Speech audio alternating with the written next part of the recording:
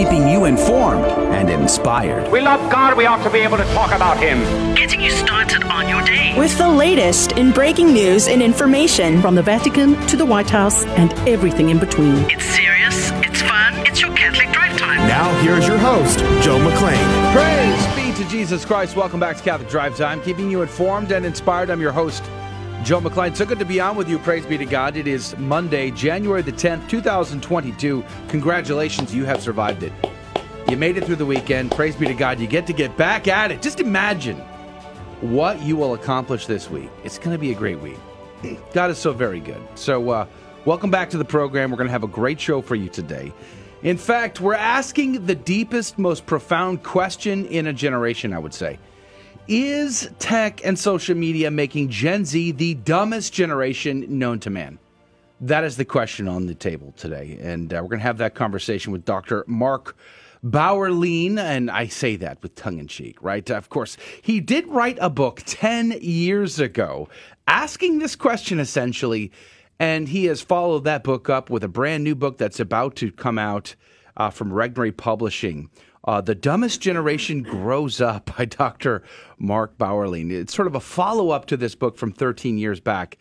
And we're asking the question, has tech, digital platforms, the connected generation, is it making them smarter?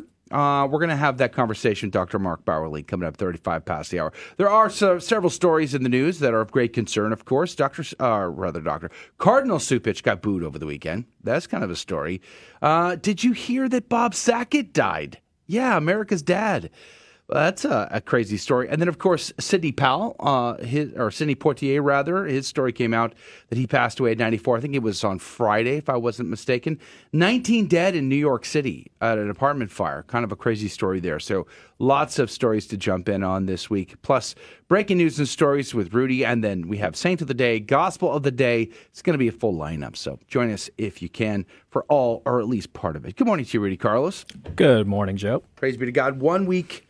Or is this your first or second? This is your now you're in week 2? It's pretty much week 2, I would say. As a native Texan now? As a Texan, yeah. Yeah, praise be to God. Congratulations. Thank you. Yeah. It's exciting. Have you had you've had barbecue already, right? Yeah, I've gone to Rudy's out in Katy. So we checked that box. Good. Tacos, we had tacos. We had tacos. So tacos, barbecue. You did try the What a Burger brand. I did, and I'm happy to say that they've increased in rating for me. So, have they? I took people's advice. I tried a specialty burger, not just a plain one. So you were revising your previous recommendations. I give them a 5 score. They're a solid, good burger. Okay. Speaking of revised scores, Adrian Fonseca's here on the ones and twos. Good morning to you. My heart Adrian. is breaking. It is, it is good to be here, despite the fact that Rudy hates all that is good about Texas. In spite of it all. Despite the fact that Rudy hates the Whataburger and thinks it's a 5 out of 10. It's still going to be here. Here's a deep, profound question: who wants water in their burger? No one. Maybe that's why it was so bad the first time. It was cooked in water. Yeah, like not a good idea to have water in your burger. Big cringe. No, but praise be to God. It's good to be here. And we're still within the octave of the Epiphany. Praise be to God. So let's keep up the Christmas spirits. And I'm excited for the ending of the Epiphany season. So there we go. We got a little bit of way to go before that, though. Yeah, we have a ways to go still, praise be to God. But we are going to, like I said, have a great show for you today. Good morning to you, Patty, our friend of the program, Lori and Doug. It's good to see you guys hanging out with us already. Paul from Buffalo, good morning to you. Thanks for hanging out with us already this morning. Praise be to Jesus. We're looking forward to our time together. Of course, in the second hour of the show, for all of those that are able to join us in the second hour, we have a great time. We not only share good news story with you, but we also have a game show called Fear and Trembling where prizes are at stake. We have a new prize offering for you this week. So if you want the information on how that works, how you could possibly win, go to our website, grnonline.com/CDT, and you can click on the Fear and Trembling game show link. It'll take you where you got to go, teach you all the rules, plus give you the phone number and when to call. All that coming up in the second hour, plus our after show where we conversate with you about whatever's on your heart All that comes up in our second hour. For those of you that are able to join us, you can hang out, if you wish, live on our website. We live stream there, plus on Facebook, YouTube, Twitter, Odyssey, LinkedIn. We cross-post to a bunch of other platforms as well. Everything is linked up on our website, grnonline.com/CDT. Good morning to you, Kim Thunderman. Good to see you again. Let's pray. Let's dive in. Let's pray for your needs, dear listener. Whatever is on your heart, we're going to ask Our Lady, Queen of Heaven, to pray for you. In the name of the Father, the Son, and the Holy Ghost. Amen. Remember, O most gracious Virgin Mary, that never was it known that anyone who fled to thy protection, implored thy help, or sought thine intercession was left unaided. Inspired by this confidence, I fly unto thee, O Virgin of Virgins, my mother. To thee do I come, before thee I stand, sinful and sorrowful. O Mother of the Word incarnate, despise not my petitions, but in thy mercy hear and answer me. Amen. In the name of the Father, Son, and the Holy Ghost. And now your breaking news with Rudy Carlos. Good morning. Thanks for tuning in to Catholic Drive Time. I'm Rudy Carlos, and now your headline news this morning. The Hill reports Russia sees risk of talks with U.S. ending quickly. A Russian official on Sunday said it's possible that talks between the U.S. and Moscow will end quickly as the two countries prepare for high-stakes meetings in Europe this week. U.S. and Russian officials are scheduled to participate in talks early this week in Geneva. The two countries are then slated to participate in a NATO-Russian Council meeting in Brussels on Wednesday and huddle at the Organization for Security and Cooperation in Vienna on Thursday. Russian Foreign Minister Sergei Ryabkov, however, is now saying discussions could break down after the first meeting. He says, "I can't rule out anything. This is an entirely possible scenario, and the Americans should have no illusions about this," Ryabkov was quoted as saying in Russia's state-owned RIA news agency, according to Reuters. Ryabkov also reportedly said that Russia is not prepared to make any concessions. "Naturally, we will not make any concessions under pressure and in the course of threats that are constantly being formed by the Western participants of the upcoming talks," he was quoted as saying. Moscow has demanded that the U.S. and NATO reject Ukraine from becoming a member of the alliance, in addition to asking that NATO scale back its military deployments, two requests that have been rejected by the U.S. and allies. And the Blaze reports, this is a funny story, UPenn transgender swimmer Leah Thomas, that's not his name, defeated by transgender swimmer from Yale. And Breitbart reports Antifa counter-protest at March for Life, Chicago. Hundreds of pro-life activists gathered in Chicago at Federal Plaza Saturday for the March for Life Chicago rally in March, as a group of abortion rights protesters attempted to shout them down. One American News Network reports Jerusalem church leader says Israeli extremists threatened Christian presence in city. The Greek Orthodox Patriarch of Jerusalem has accused radical Israeli groups of threatening the presence of Christians in the Holy City and remarks that Israeli officials rejected as baseless. In a column in the Times of London on Saturday, His Beatitude Theophilus III said he believed the aim was to drive the Christian community from Jerusalem's Old City, which has sites sacred to Judaism, Christianity, and Islam. Israel captured East Jerusalem, including the Old City, along with the West Bank and the Gaza Strip in the 1967 war. It annexed East Jerusalem after the war in a move that was not won international recognition. Our presence in Jerusalem is under threat, the Patriarch wrote in the article, published a day after the Greek Orthodox celebration of Christmas. Our churches are threatened by Israeli radical fringe groups. At the hands of these Zionist extremists, the Christian community in Jerusalem is suffering greatly, he said. Our brothers and sisters are the victims of hate crimes. Our churches are regularly desecrated and vandalized. Our clergy are subject to frequent intimidation. A U.S. State Department's report published last year on so-called religious freedom around the world said Christian clergy and pilgrims continued to report instances of ultra-Orthodox Jews in Jerusalem harassing or spitting on them. And Sky News reports Novak Djokovic wins Australia visa appeal, but government could still deport him. And those are your headline news this morning. God love you. The saint of the day is Saint Peter Ursulus. Born in 928, he was a Benedictine hermit. He was also known as Peter Orselio. He was a member of one of the most noble houses of Venice, and at the age of 20, became an admiral in the Venetian navy. After a series of successful campaigns against the Dalmatian pirates, he was elected Doge of Venice in 967, supposedly securing his elevation by poisoning his predecessor, Peter Candinia IV, as was charged by St. Peter Damian. For 2 years, Peter ruled with consummate skills, assisting Venice to weather a series of political crises. Then, without any warning, and without informing his family, he disappeared from Venice, and he secretly entered the Benedictine Abbey of Sucsa in the Spanish Pyrenees. There, he devoted himself to a life of severe austerity and asceticism. He was working as a humble sacrist until St. Roland suggested that he become a hermit. He lived alone until his death in 987. St. Peter Ursulus, pray for us. Praise be to God in all things. The gospel today comes to us from Mark chapter 1, verses 14 through 20. After John had been arrested, Jesus came to Galilee, proclaiming the gospel of God. This is the time of fulfillment. The kingdom of God is at hand. Repent and believe in the gospel. As he passed by the Sea of Galilee, he saw Simon and his brother Andrew casting their nets into the sea. They were fishermen. And Jesus said to them, "Come after me, and I will make you fishers of men." Then they left their nets and followed him. He walked along a little further and saw James, the son of Zebedee, and his brother John.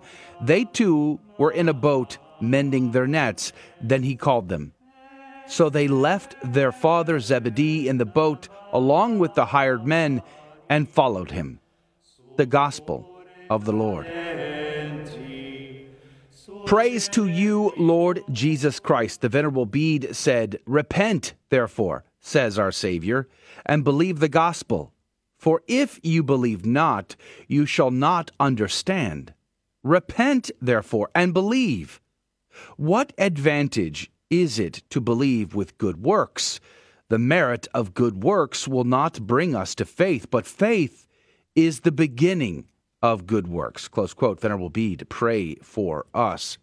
You know, this morning I was reading this, and the thought struck me how often, I even saw some of the commentary in the Haydock and Ignatius commentary, sort of pointing out that Jesus, calls these fishermen, these people who were not wise, these people who were from a class that was definitely under or lower than that of the scribes and the Pharisees, in order to show through this humble segment of men to confound the wise. And that's true. I get that. But at the same time, these guys weren't dummies.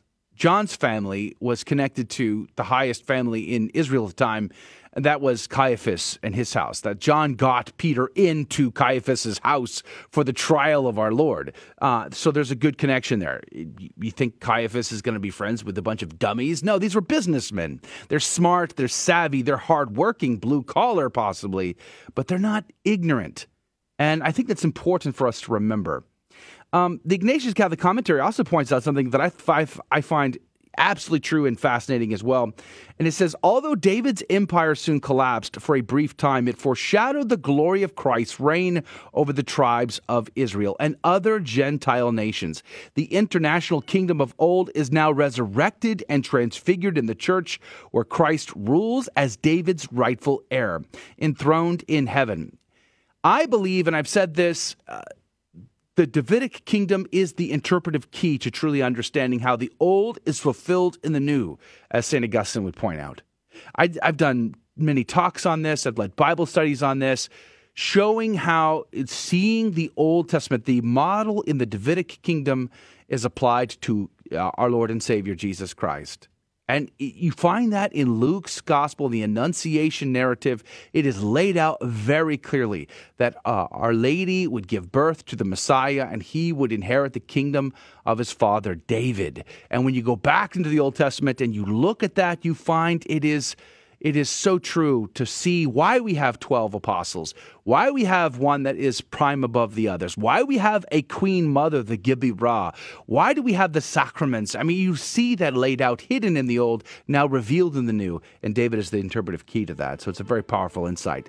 But also in this passage today, these disciples, when called, left everything behind and followed him. Immediately, no hesitation. They left behind their worldly possessions and businesses to follow Christ. Are you that brave? Am I that brave? Today, let's be that courageous, and let's leave everything and follow him. We'll be right back. Catholic Drive Time and What's Concerning Us is up next. This is Dale Ahlquist with a Chesterton Christmas Minute. Are you worried about the war on Christmas? Don't be. G.K. Chesterton says Christmas is the irresistible festival for those who are afraid to be festive. It is the spectacular festival when almost everyone lives and acts poetry instead of just a few people writing it. It is the ancient festival, a trinity of eating, drinking, praying, that to modern seems irreverent because the holy day really is a holiday. No matter what happens, says Chesterton, the great majority will go on observing Christmas Day with Christmas gifts and Christmas benedictions, and they will continue to do it, and suddenly, someday they'll wake up and discover why. Want more than a minute? Visit us at chesterton.org. Hi listeners, Sean here. Join me in this short meditation on the birth of Jesus. From Luke's Gospel, chapter 2, verses 10 and 11. And the angel said to them, "Be not afraid, for behold, I bring you good news of a great joy, which will come to all the people. For to you is born this day in the city of David a Savior, who is Christ the Lord." On behalf of all of us here at the GRN in South and Central Texas, have a blessed Christmas celebration. May God bless you and Mary smile upon you. Amen. Praise be to God. Welcome back to Catholic Drive Time, keeping you informed and inspired. I'm your host, Joe McClain. So good to be on with you. Praise be to God. It's good to see our friends hanging out with us this morning on our live video feeds already. Sci-Fi Mike and the crew over at Odyssey, good morning to you. Praise be to God. Buddy, good morning to you. Thanks for hanging out with us today. It's always good to see you. Gloria and Doug, good morning to you. Melanie, good morning to you. Praise be to Jesus. Thanks for hanging out with us on our live video feeds today. Coming up at 35 past the hour, we are going to have a conversation with Dr. Mark Bauerlein, senior editor at First Things, about his book that's pending. It's a follow-up to a book he put out 13 years ago about the dumbest generation. The title of this book is called The Dumbest Generation Grows Up. So we're going to have a conversation about tech and the digital brave new world, how that is impeding Gen Z. So that's coming up. There are, as I say, several stories in the news that are of great concern to me, and I am sharing my desktop there, Adrian. Here's a good story that's followed up from something we reported last week.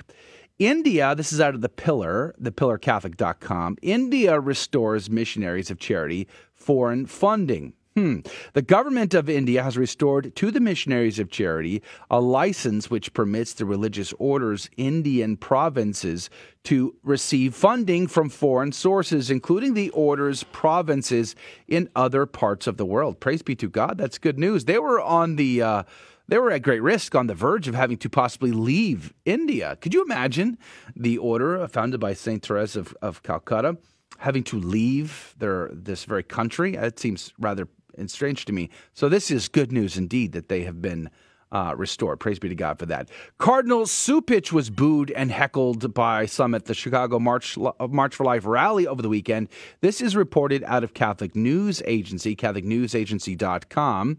It says, an otherwise peaceful March for Life event in Chicago on Sunday turned contentious when some in the crowd booed and heckled Cardinal Blaise Cupich during his speech at a rally at Federal Plaza. Cupich was escorted away by security personnel after speaking, according to the Chicago Tribune.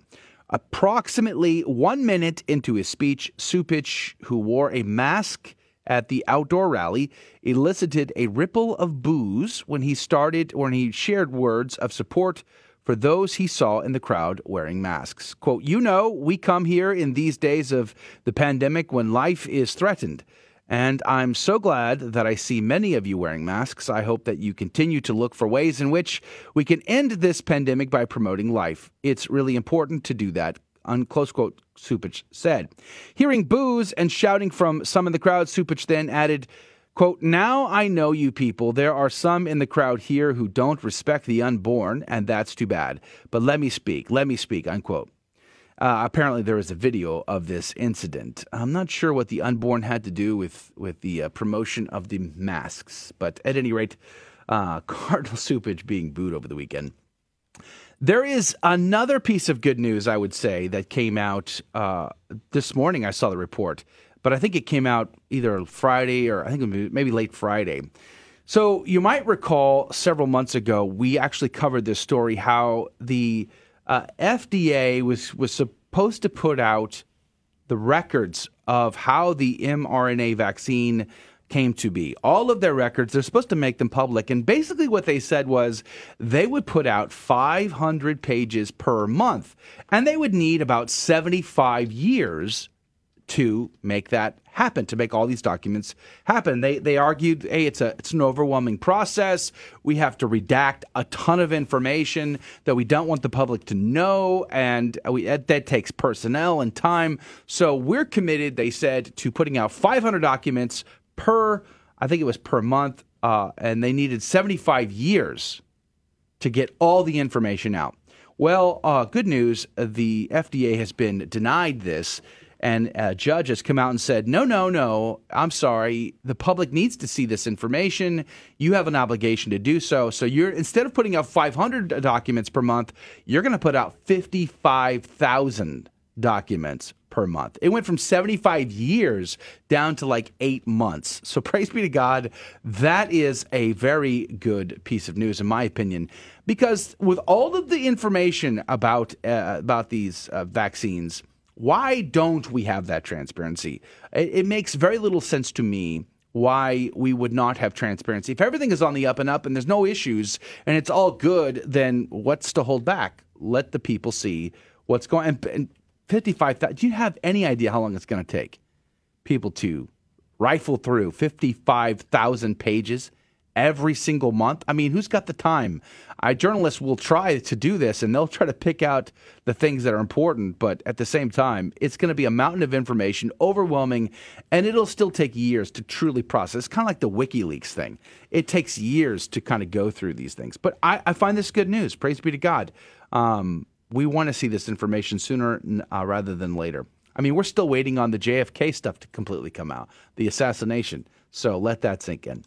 Here's another story that was crazy over the weekend. The Blaze reports, theblaze.com. Mother charged with endangering a child after COVID-positive son found in trunk of car at testing site because she wanted to prevent herself from getting exposed, according to court documents. A little bit of the article. A Texas mother has been charged with endangering a child after her 13-year-old son was reportedly found in the trunk of her car while she was in line to get a COVID-19 test. A warrant has been issued for Sarah Beam, a 42-year-old teacher at Cypress Falls High School in the Houston area, according to the local television station. Beam took her 13-year-old son to a drive-through COVID-19 testing site on the 3rd of January, according to the court documents. Quote, a CFISD employee who was gathering information from people in line said Beam told her the boy was in the trunk because she didn't want to be exposed to the virus, close quote. Wow. Could you imagine locking your own son into the trunk of the car because you're more afraid of the virus? The article goes on to say, citing charging documents, the local television station reported, quote, Beam said her child was in the trunk because they had previously tested positive for COVID-19 and as a result wanted to, quote, prevent herself from getting exposed to possible COVID while driving the child to the stadium for additional testing. Oh, man. Get in the trunk, Billy. We're going to go get tested. I mean, you're infected, so I can't have any part of that. Like, it's infecting our minds, if anything. It's infecting the way we think. It's infecting the way we treat other people. We don't see people as human beings anymore. Instead, we are seeing them as, oh, well, Justice Sotomayor said in this Supreme Court case against OSHA, they're basically like machines. Like machines that spit out sparks, infected humans are like machines that spit out this virus. And so she took great exception to that, to the point where she even began to misquote the stats in regards to children. So misinformation is affecting this poor teacher and the way she thinks of her own son, and it's affecting the Supreme Court justice in the way she sees the gravitas of the actual problem that she's supposed to help rule and judge upon. This is an article out of the Epoch Times. Supreme Court Justice Sotomayor fact-checked over false COVID-19 claim. Supreme Court Justice Sonia Sotomayor inaccurately claimed that, quote, over 100,000 children, unquote, are in, quote, serious condition, unquote, because of COVID-19, sparking a rare fact check of the Obama appointee judge, as some have accused her of spreading misinformation. Sotomayor made the remarks on January 7th while hearing lawsuits that were filed against the Biden administration COVID-19 vaccine or test mandate that would force private businesses with 100 or more workers to require them to be tested weekly or to get the vaccine. Quote, we have hospitals that are almost at full capacity with people severely ill on ventilators. We have over 100,000 children, which we've never had before, in serious condition, many on ventilators, quote, she said. However, according to the CDC, the Center for Disease Control and Prevention, when Sotomayor made those comments, fewer than 83,000 children aged 17 and younger had been hospitalized for COVID-19 since August of 2020. Like, the total amount ever is less than the number she states, let alone the actual number of people in the hospital now. Article goes on to say, currently, about 3,342 children are hospitalized with COVID-19. That is massively less than what she thought. And I bring this up to point this out. The misinformation around all of this is leading us to tear each other apart. It's leading to greater division and animosity than anything. How is that helpful for society? You know, the FDA trying to ask for 75 years to release all the details about how the mRNA technology came to be in a vaccine. We're forcing people to get the jab or lose their job at the federal level, at the private sector level, and we have a Supreme Court justice who is wildly off in her facts. Even the CDC director has to correct her on that. Even Anthony Fauci last week or the week before said on national television, yeah, the hospital reporting of kids is inaccurate. They are fudging the numbers a little bit. So we're seeing this misinformation being passed around, and it's affecting the way people think, like this mom who is a teacher locking her 13-year-old son in the trunk of her car because she's deathly scared of the COVID. 99% of people still survive it, as far as I know. Now, I'm not saying it's not serious, and there aren't serious implications. Of course there are, and you should have these conversations with your doctor. Absolutely. But the reality is the stats are showing that the disproportionate response seems to be worse than the actual problem. And that continues. That's a psychological issue that I think is continuing in society that we need to continue to pray about. And to that's, I think, to me, what the biggest issue of the day that we must solve is getting people to step back, to take a deep breath, and to take a nice, sober look at the reality of what's going on in front of us, because what we're seeing is seemingly absolutely bonkers. So there's all of these stories in the news today about that. And, of course, Sotomayor went on to have other kind of wild comments in the question and answers that went on in the hearing, I think it was on Friday, in regards to this case. And it might look as though the Supreme Court will rule against OSHA. And I hope that's the case, because seeing all these people lose their jobs over these mandates is absolutely bonkers in my book. So we're going to be praying about that for sure. Of course, the loss of life in New York is very tragic. 19 dead, including 9 children, after a fire rips through a New York City apartment building. Apparently a space heater was involved in the start of this. I'm not totally familiar with the details, but let's keep them in your prayers today, all those that are going to lose their life in accidents such as this. It's a very tragic situation. When we cram people into these city centers in such massive quantities and high volumes, when bad things happen, they happen to a lot of people. So let's pray. Let's pray for peace. Let's pray for the conversion of sinners around the world today.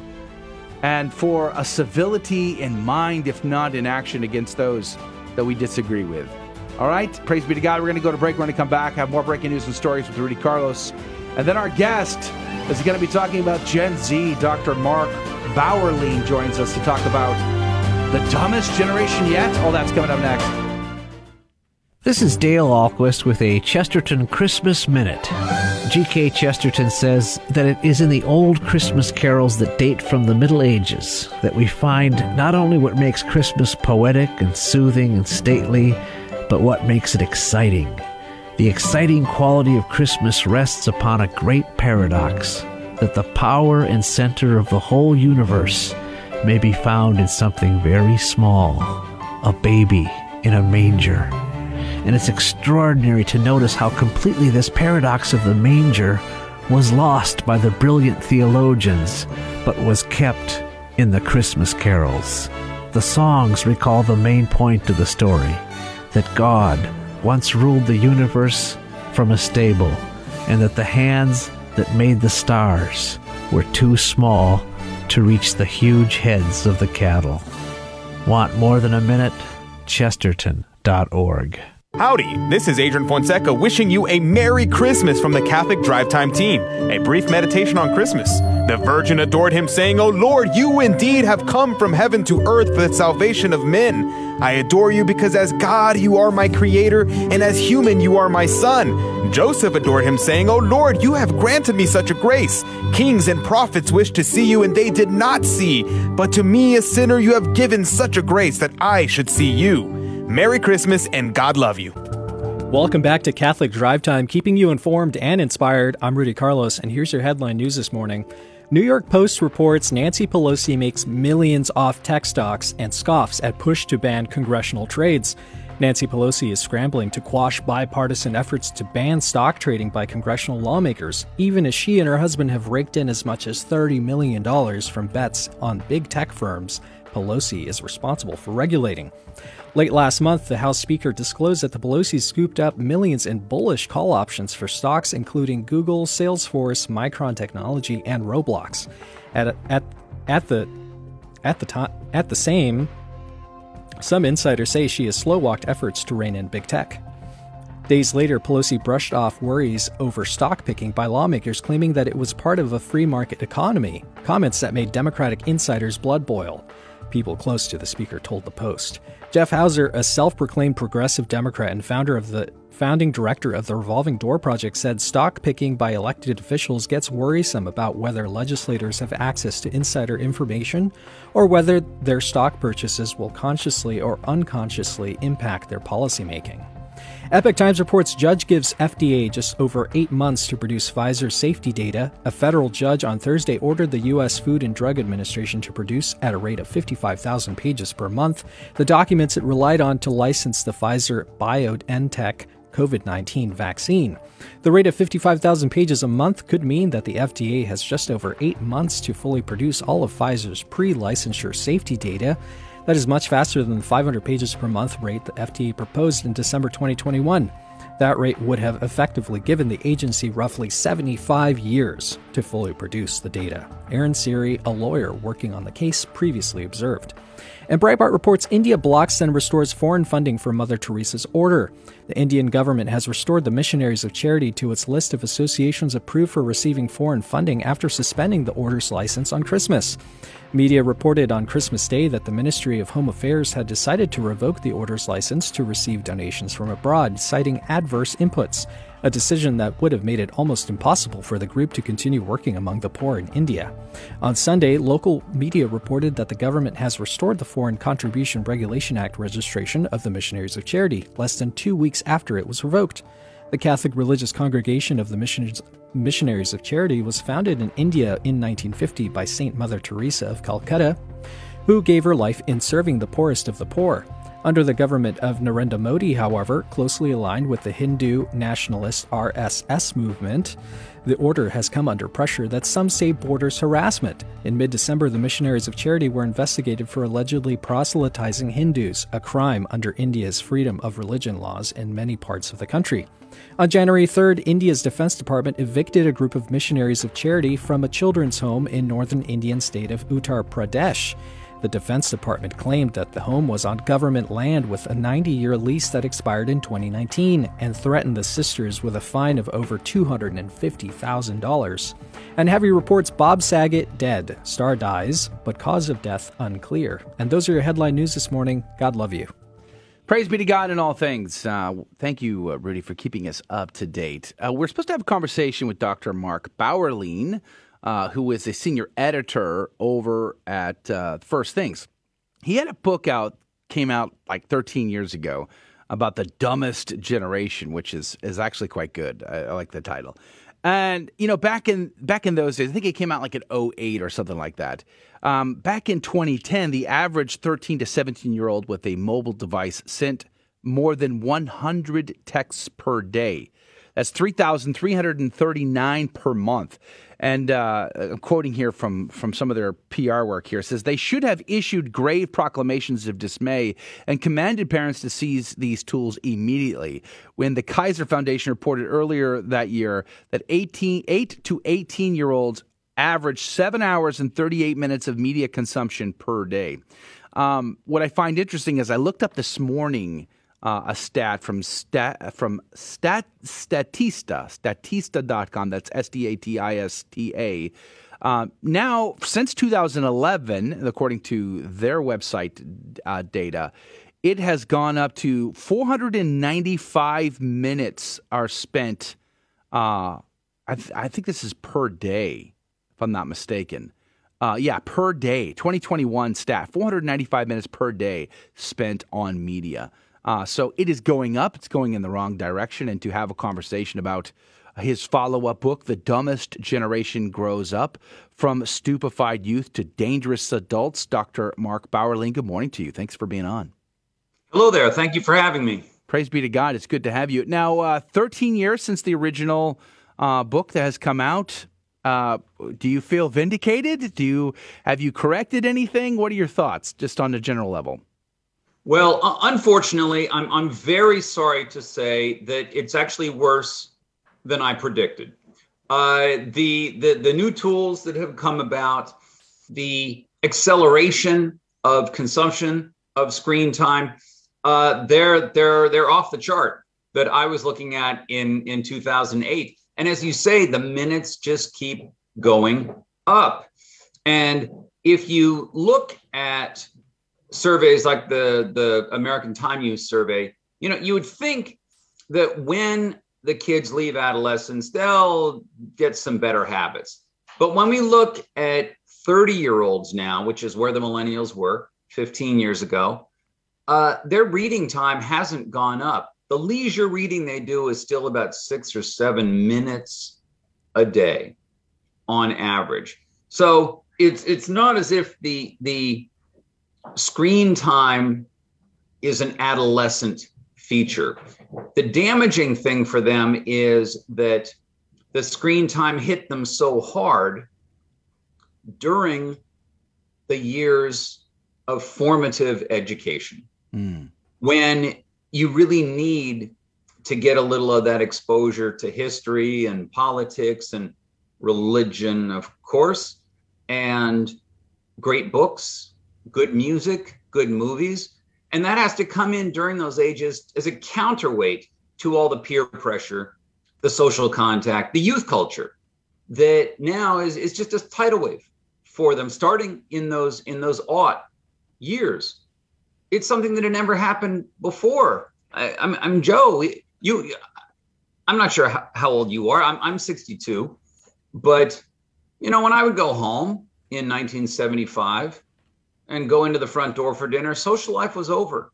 There was one phone in the house. It was called a landline, and you actually had to turn a wheel, with your finger. There was one TV in the house. There were 5 TV stations. That's it. And so, I had to sit over dinner and I didn't want to do this, but I had to listen to Walter Cronkite. I had to hear people talk about something called Watergate. And, I couldn't tune out. I couldn't check out. With the digital tools, they could go upstairs and go into their bedroom and open up to the social space once more. They could shut out the adult world of the parents downstairs and do youth time, youth world all night long. They could sleep with the cell phone right next to their pillow so that if an Instagram or something comes through, it'll wake them up at 1 a.m. and they can respond. They still watch TV with heavy hours. The TV time didn't go down very much at all.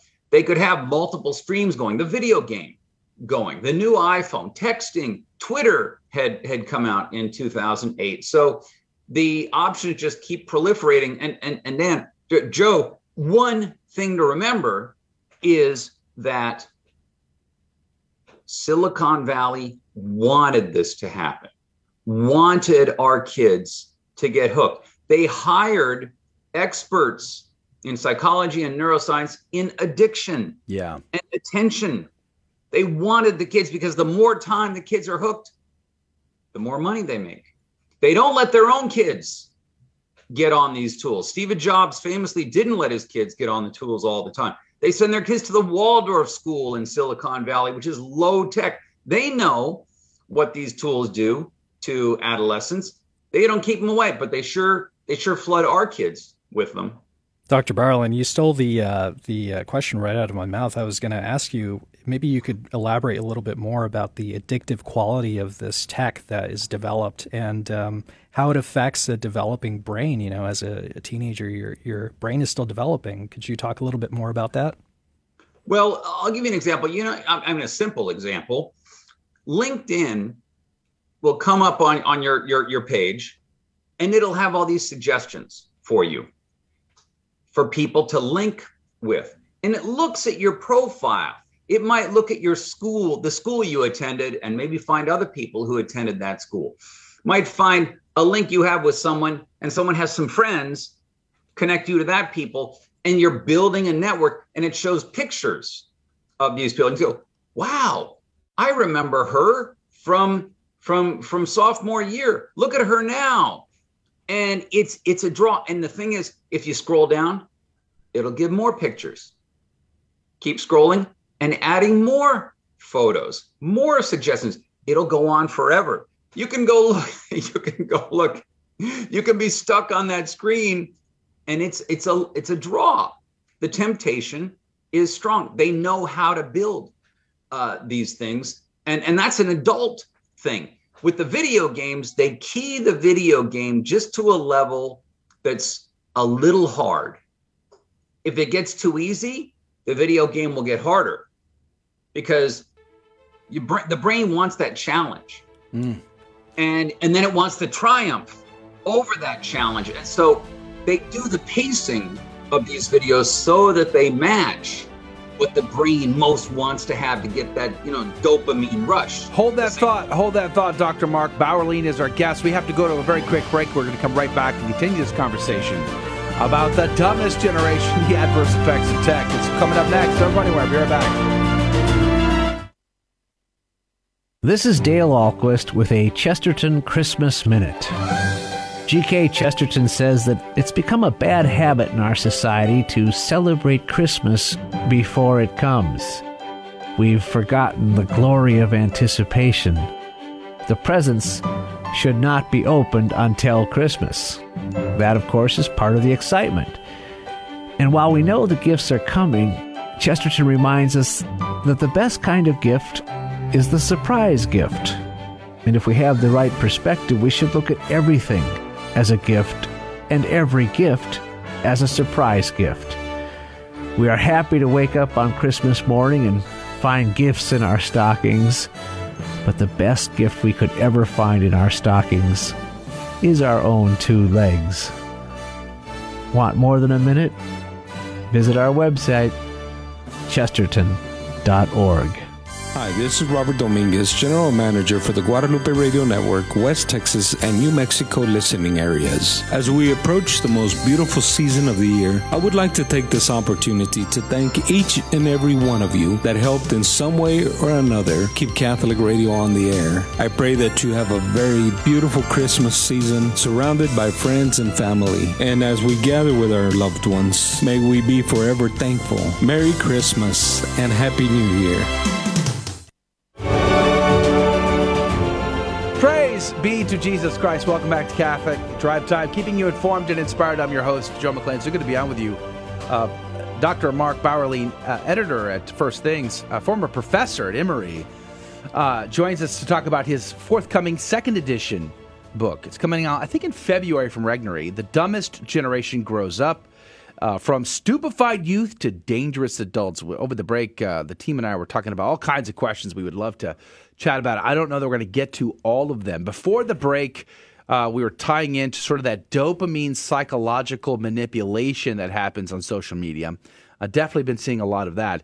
But I kind of want to tap into real quick, as a professor, I've heard you talk about this in some of your lectures and interviews. You're seeing these kids come from high school into college, and they are ill prepared. They are underwhelming. They are not where they need to be, and that seems to be the standard. But it also, I would ask, and I want to get your opinion on this. It seems to me college has been happy to dumb itself down to meet them down at their level, rather than try to bring these people up to their level. The hijacking of college these days. What would you say about that? Let's be clear that more and more higher education regards 19 and 20-year-olds not as students, but as customers. And the university is conceived as a brand. And it's a marketing thing. They've got to recruit students. One thing people don't realize is universities compete feverishly with one another. You know, I was at Emory. Emory would like to compare itself to Vanderbilt and to Duke and Tulane. And if Vanderbilt's application pool gets bigger and Emory's doesn't, Emory's admissions office goes ape. We got to do something about this. This is the thinking. It's very much of a commodification of education. And the money is so massive. There's so much money pouring into these schools, passing through them. The endowments that the schools are sitting on. Harvard's endowment is what now? $45 billion. Wow. It's the biggest one in the world. But it really is a change that you see down into the undergraduates. You know, when I started in 1990 teaching at Emory in English, you've always had a few bookish kids in class. They were a little offbeat. They weren't so caught up in grades, but they were curious. You know, if you'd mentioned an author in class who wasn't on the syllabus, that student might go read something, buy that author, and then come into your office and talk about it. That bookish kid, gone at this point. The students are much more instrumental about their education. They're thinking in more career terms than in formation terms. And I think that I'm going to come back and pinpoint something dear to all of us, and that is too many of these kids were raised without religion, without faith, without any real transcendent horizon for their lives. And so education is much more about immediate experience and career plan. They're not thinking about their spiritual development, their aesthetic development, the cultivation of a moral life and a life in which prayer is a daily component, a life in which they are relating to the Father or the Son, any religion. We'll just say this, and it leads them to regard the rest of their lives in, again, instrumental terms. The higher calling isn't there. And we know the phenomenon of the nuns. It's pretty heavy among the millennials. It's not that they're atheists. Many of them call themselves spiritual, but they have no real spiritual life. They don't go to church. They don't worship. They don't pray. There's just some hazy, therapeutic idea for them. This is an awful thing that we have done in our society to the young, to raise them without God, to raise them without immersion in the Bible. Every home had a Bible. Every word that Abraham Lincoln ever wrote had King James somewhere in the back of his mind. Martin Luther King, the Bible, it's everywhere in the greatness of the American past, but not in the 21st century. Yeah. This was a terrible thing to do to young people, and it's part of letting them dive into the screens, letting them immerse themselves in one another and not step out. And we know the times when Jesus has to say, I must go off by myself. I must go out in solitude. I must be alone. And of course, he's not alone. He's communing with the Father, among other things, but he's getting away from others in order to, to reorient, right? To ground. Kids don't do this. They don't want to be alone.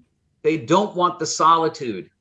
They don't want to face the bigger realities, surround themselves with friends. When Mark Zuckerberg says the goal of Facebook is so that no one ever has to be alone ever again. What an awful thing to do. Part of growing up is learning to be alone. And one of the things that really helps you be alone, one of the things that got Robinson Crusoe through his isolation on that island was the presence of God. What a terrible thing not to give to the young. Dr. Bauerlein, there's so much there, what you said. We have about 5 minutes left in our conversation, and just a million other questions to ask. But real quickly, we were talking about this in related to spirituality, and I think that's incredibly insightful because of a number of things. One being, I talked to friends of mine. I'm 23 years old. My friends range around that age as well. And we're talking about how there is a lack of ability of young people to meditate and to pray. It's difficult. And that's one of the reasons why I love the rosary, because it starts bringing us more and closer to being able to actually start meditating on these things. The great saints have talked about 30 minutes of mental prayer every day. We talk about these kind of things that's happening, and people are become incapable of it. And that's one of the reasons why there's a huge movement of young people going towards the Exodus 90 movement. But the question I have for you is that, so many people say, I cannot pray, I cannot read, I have ADHD, I have ADD, I'm not able to do this, I have some kind of mental disorder, and so I'm incapable because of my brain, I'm not able to actually do these kind of things. Is that true, or is it just that we're getting zapped by technology and our attention spans are just destroyed? Well, I think both sides are true. The technology is demanding their attention all the time. The phone buzzes, the screens are on everywhere. You can't find a quiet spot in an airport anymore. It's awful. But I would add that prayer is something that you have to be taught to do. I think sometimes young people say that, well, really, I need to get into the whole mode, the whole mental attitude with God before I can pray. No, here's what I want you to do. I want you to say 20 times in a row on your way to school, Lord, I am not worthy. Say the whole lines. That you should enter under my roof, but only say the word of my soul shall be healed. Lord, I am not worthy. Just say it 20 times and count it. All right. Do the ritual. Don't worry if it sounds mechanical. Don't worry if it seems like it's just an empty rehearsal. Just do it. And you will find, right? You will find that practice, the activity will lead you into the frame of mind that you expect you should be in before you can even start to pray. So just go through the motions, and the miracle is that the motions will have a genuine effect. But they have to be taught. Young people have to be taught to do this, and too many parents just checked out, Yeah, for sure. And the thing is, they hit 30 years old, and they're not satisfied. They're unhappy. That's the thing about the millennials. They are bitter, disappointed. They feel like life hasn't turned out the way they thought it would, because they thought that life would be that utopia of the 15-year-old bedroom. That's not reality. There are disappointments, difficulties, and you need grounds. You need support. You need faith. You need trust in something bigger. And that's what we didn't give them. We have about a minute and a half left in our conversation. And with that, I guess I want to ask one last question. Soon this generation will be in charge of the nuclear arsenal. What are your thoughts? You know what I'm going to say. I'm worried. I'm pessimistic. The anger we see with millennials is leading them into utopian visions of socialism and Black Lives Matter, Antifa in more extreme cases. They are angry at America, and they're incapable, again, of handling difficulty, like the election of Donald Trump. They were traumatized by that. And didn't get to win every time. So the worry is that they don't have the equipment to handle adversity. They can't say, mercy, mercy, mercy. No. Lord, help me. We all remember the memes of the crying with the loss of Hillary Clinton. We are out of time, though. Dr. Mark Bauerlein, he's got a book coming out in February from Regnery called The Dumbest Generation Grows Up, From Stupefied Youth to Dangerous Adults. Check them out at their website at Regnery. But Dr. Bauerlein, thank you for your time today. God love you and God bless you. Thank you, sir. All right, praise be to God. That's going to do it for hour number 1 of Catholic Drive Time. Thank you all for joining us. We're very grateful to you. If you are able to tune in for the second hour, we would love to have you. Praise be to God. You can always just join us on our live video streams. If you can't get us on the radio, go to our website, grnonline.com/CDT to watch live or to find the links. Otherwise, we'll see you tomorrow morning. God bless you. God love you. Have a great day. Share us with a friend. We'll see you then. Thank you for joining us on Your Catholic Drive Time, where it is our pleasure to keep you informed and inspired. Join us Monday through Friday at the same time, right here on your favorite Catholic radio station. Don't forget to connect with us. Just go to facebook.com/Catholic Drive Time. Again, that's facebook.com/Catholic Drive Time. Be sure to share more than just us today. Share Jesus with everyone you meet. Bye now, and God love you.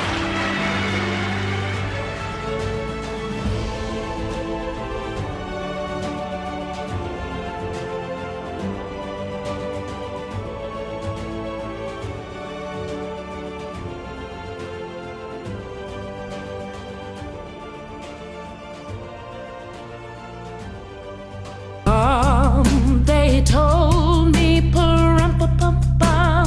Hello there. I want to thank you for being a beautiful part of the Guadalupe Radio Network family of listeners. Sammy Rodriguez Jr. here, your business manager, and from my family to yours, Merry Christmas. May your heart and soul be filled with the love, joy, and peace that only our Lord Jesus can bring.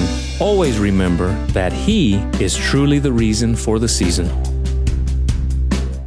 This is Dale Ahlquist with a Chesterton Christmas Minute. G.K. Chesterton says, all comfort must be based on discomfort. What's that supposed to mean? It has something to do with the fact that we celebrate Christmas in December. It is the feast in the middle of winter. We are choosing to be joyful at the very moment when the whole material world around us is most sad. We are defying cold death outside by celebrating life inside. And that's why there's nothing more comfortable than a blazing fire in the middle of a blizzard. and why we bring a green tree inside and decorate it and talk of good cheer in the face of darkness and death. Tidings of comfort and joy, because all comfort is based on discomfort. Want more than a minute? Visit us at chesterton.org. Merry Christmas from the Guadalupe Radio Network family. I'm Tim Mott, the general manager of the GRN station in Houston, Texas, KSHJ. Christmas is a time for family. My family has already made a gingerbread house and eaten it on the same day. The dog knocked over the Christmas tree, and we've bonded watching our favorite Christmas movie. But even if your family isn't a source of joy for you, remember that you are loved by this GRN family and by the Holy Family, Jesus, Mary, and Joseph. Merry Christmas.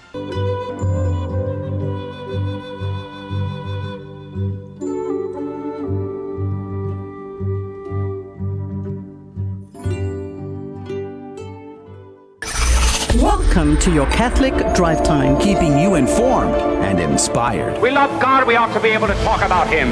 Getting you started on your day. With the latest in breaking news and information. From the Vatican to the White House and everything in between. It's serious, it's fun, it's your Catholic Drive Time. Now, here's your host, Joe McClain. Praise be to Jesus Christ. Welcome back to Catholic Drive Time, keeping you informed and inspired. I'm your host, Joe McClain. So good to be on with you. Praise be to God.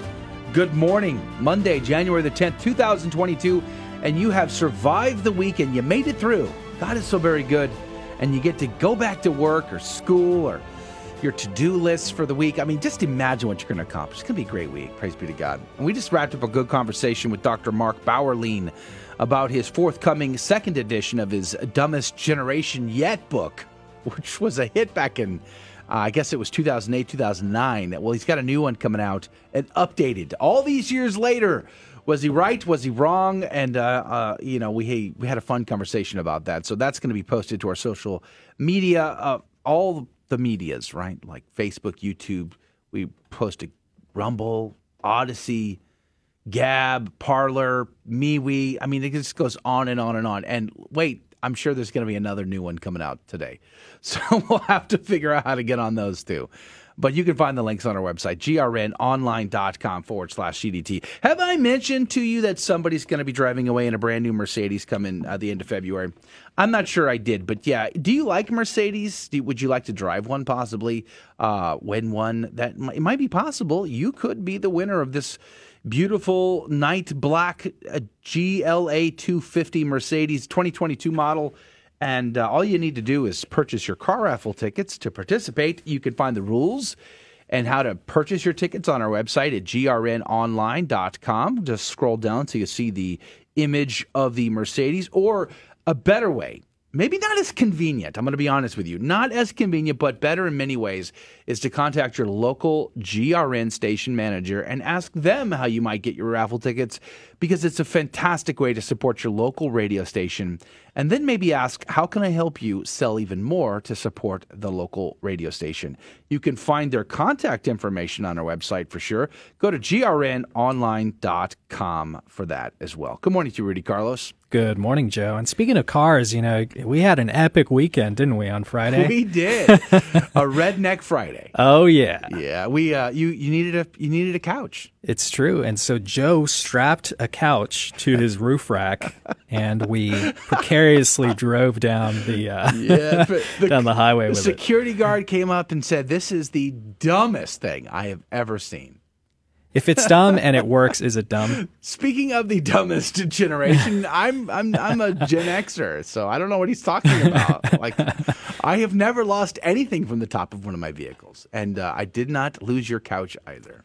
It's generously sitting there in my couch. I mean, in my living room. So praise be to God. For us to enjoy I'm so glad we survived that. It was precarious, harrowing. Speaking of which, Adrian Fonseca is here on the ones and twos. Good morning to you, Adrian.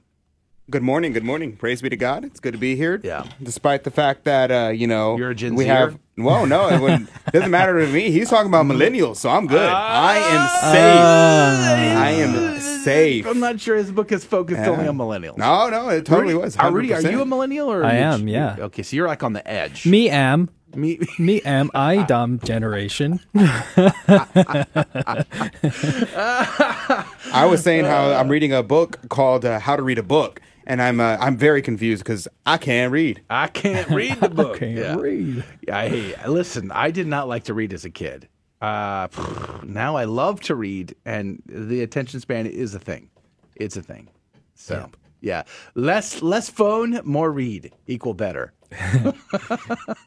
At any rate, we're going to have a fun show this hour, so thank you for joining us for that. We're going to have a good news story coming up in just a moment, praise be to God, and then we'll have Saint of the Day, Gospel of the Day, and then we'll play our game Fear and Trembling with a brand new prize sponsor, praise be to God. I don't even know who it is. I got to scroll down to see who is our sponsor this week. I'm looking forward to that. But that is coming up and at 15 past the hour. If you would like to be our very first contestant of the week, what you're going to need to do is call a phone number when I give it to you. And if you are the first caller, you get to play the game.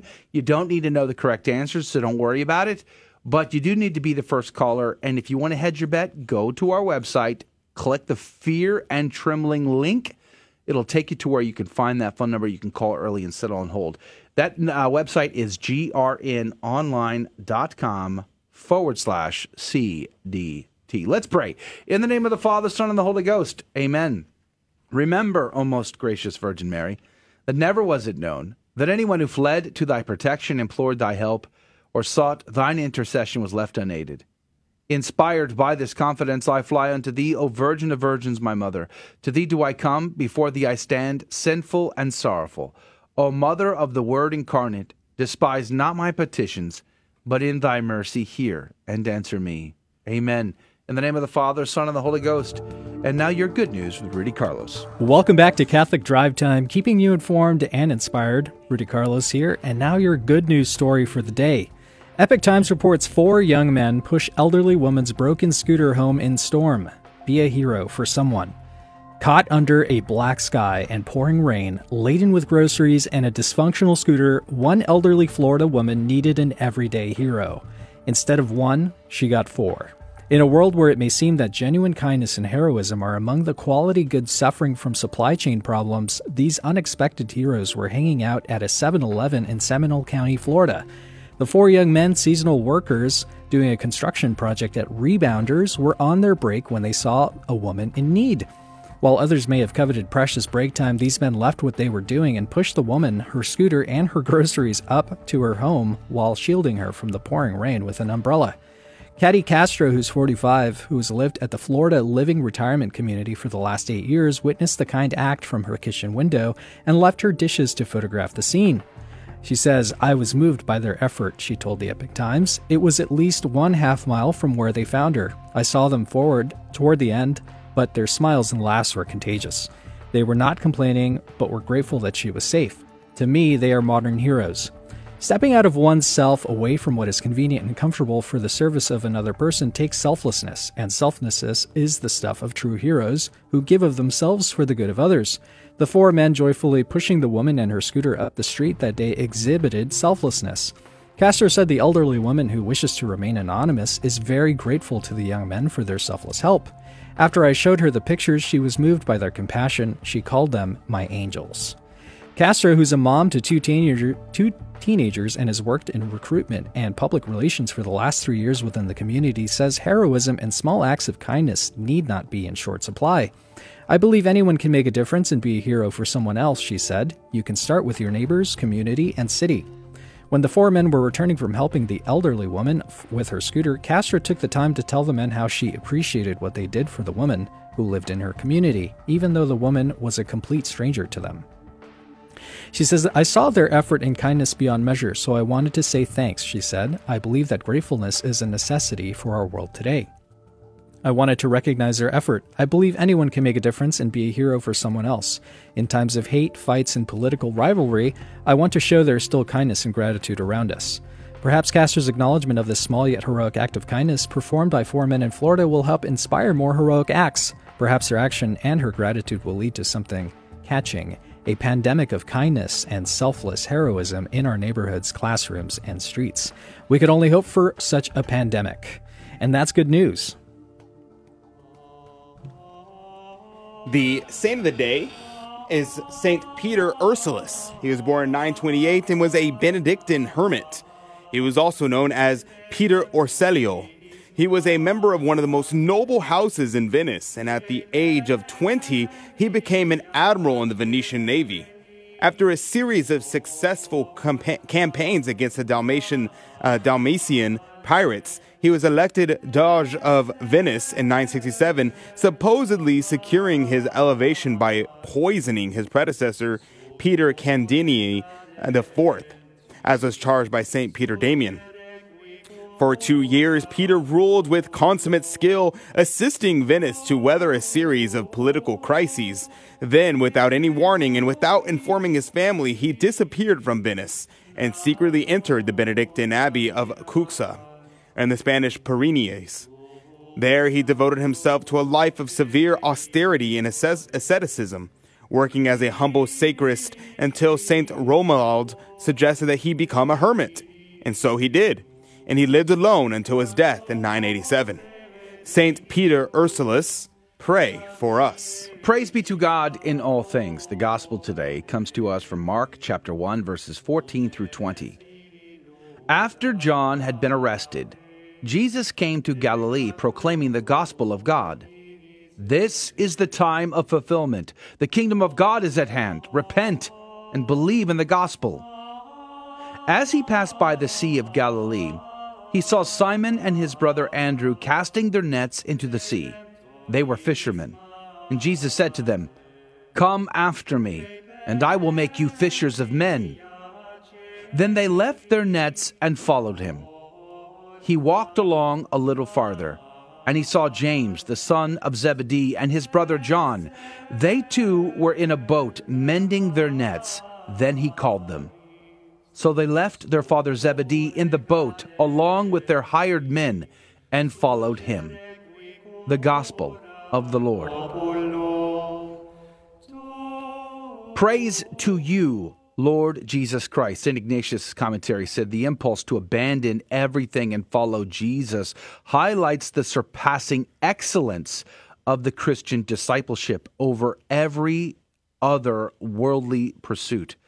Praise be to God to that. Theophilacus, an archbishop in the 11th century, said this, "For we must not allow any time to lapse, but at once follow the Lord." After these again, he catches James and John because they also, though poor, supported the old age of their father. Wherefore there follows, and when he had gone a little farther thence, he saw James and John, son of Zebedee, but they left their father because he would have hindered them in following Christ. Do thou also, when thou art hindered by thy parents, leave them and come to God. It is shown by this that Zebedee was not a believer, but the mother of the apostles believed, for she followed Christ when Zebedee was dead. Close quotes. Theophilacus, pray for us. Adrian, what did you find? Yes, a few things here. Cornelius Lapide says, "By this chariot of the 4 fishermen, we are carried up to heaven, as Elias was. On these 4 cornerstones, the church was first built. By 4 virtues, we are changed into the image of God. By being obedient, by prudence, acting manfully by justice, and trampling on the serpent by temperance, and gaining the grace of God by fortitude." Theophilus says Peter, that is action, is first called, and afterwards John, that is contemplation. And so he's saying that, what he's saying here is that the 4 disciples that are the apostles that he's calling in this exact circumstances is reflecting 4 different virtues. And the 4 virtues that are displayed here are obedience, prudence, action, manful action, and and justice. And so these are the virtues that he's referring to here. He says Peter, he symbolizes the action because, Peter is always the one who gets out in the front. He says what he needs to say. It shows the primacy of Peter by him always being the one to take a hold of the situation. Acts of the Apostles, what does he do? He's the first person to give a sermon. And then John, the one who is after Christ's own heart. He's the one who laid on his breast and sinu Jesu, and he is a symbol of contemplation to show forth that we need to have both the active and the contemplative life, especially as laymen. A lot of religious may have more of an emphasis on the contemplative life, but we as laymen living in the world are called to both. We are called to live out our life in our daily actions, in our work, in our school, but at the same time, we cannot cast aside, we cannot disparage the fact that we have a contemplative calling in our lives. And these 4 virtues will help us in that. Obedience to correct and just requirements from our superiors, prudence and understanding and making decisions, justice and doing what is due to others, and ultimately what is due to God, and finally temperance, something that it directs all our actions and prevents us from going to excess in what is evil. So I think I'll leave it at that. So praise be to God. There's so much more here. And as always, highly recommend checking out Cornelius a Lapide's commentaries and reading his passage there. You can get it for free. Just look up the great commentary of Cornelius a Lapide.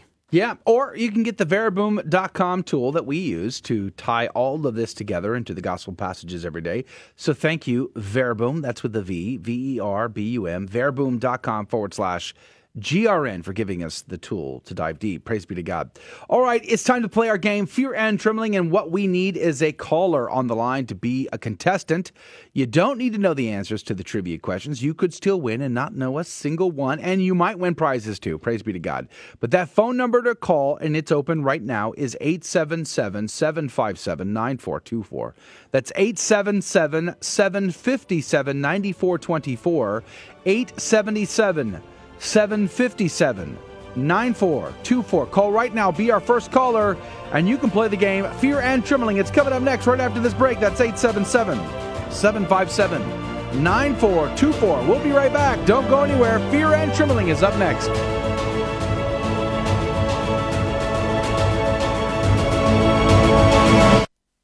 We all know children have a natural innocence and a sense of wonder. Yet our world is full of distractions that can pull families in the wrong direction. But with the help of God and a church family, your children can grow in the security of faith, hope, and love.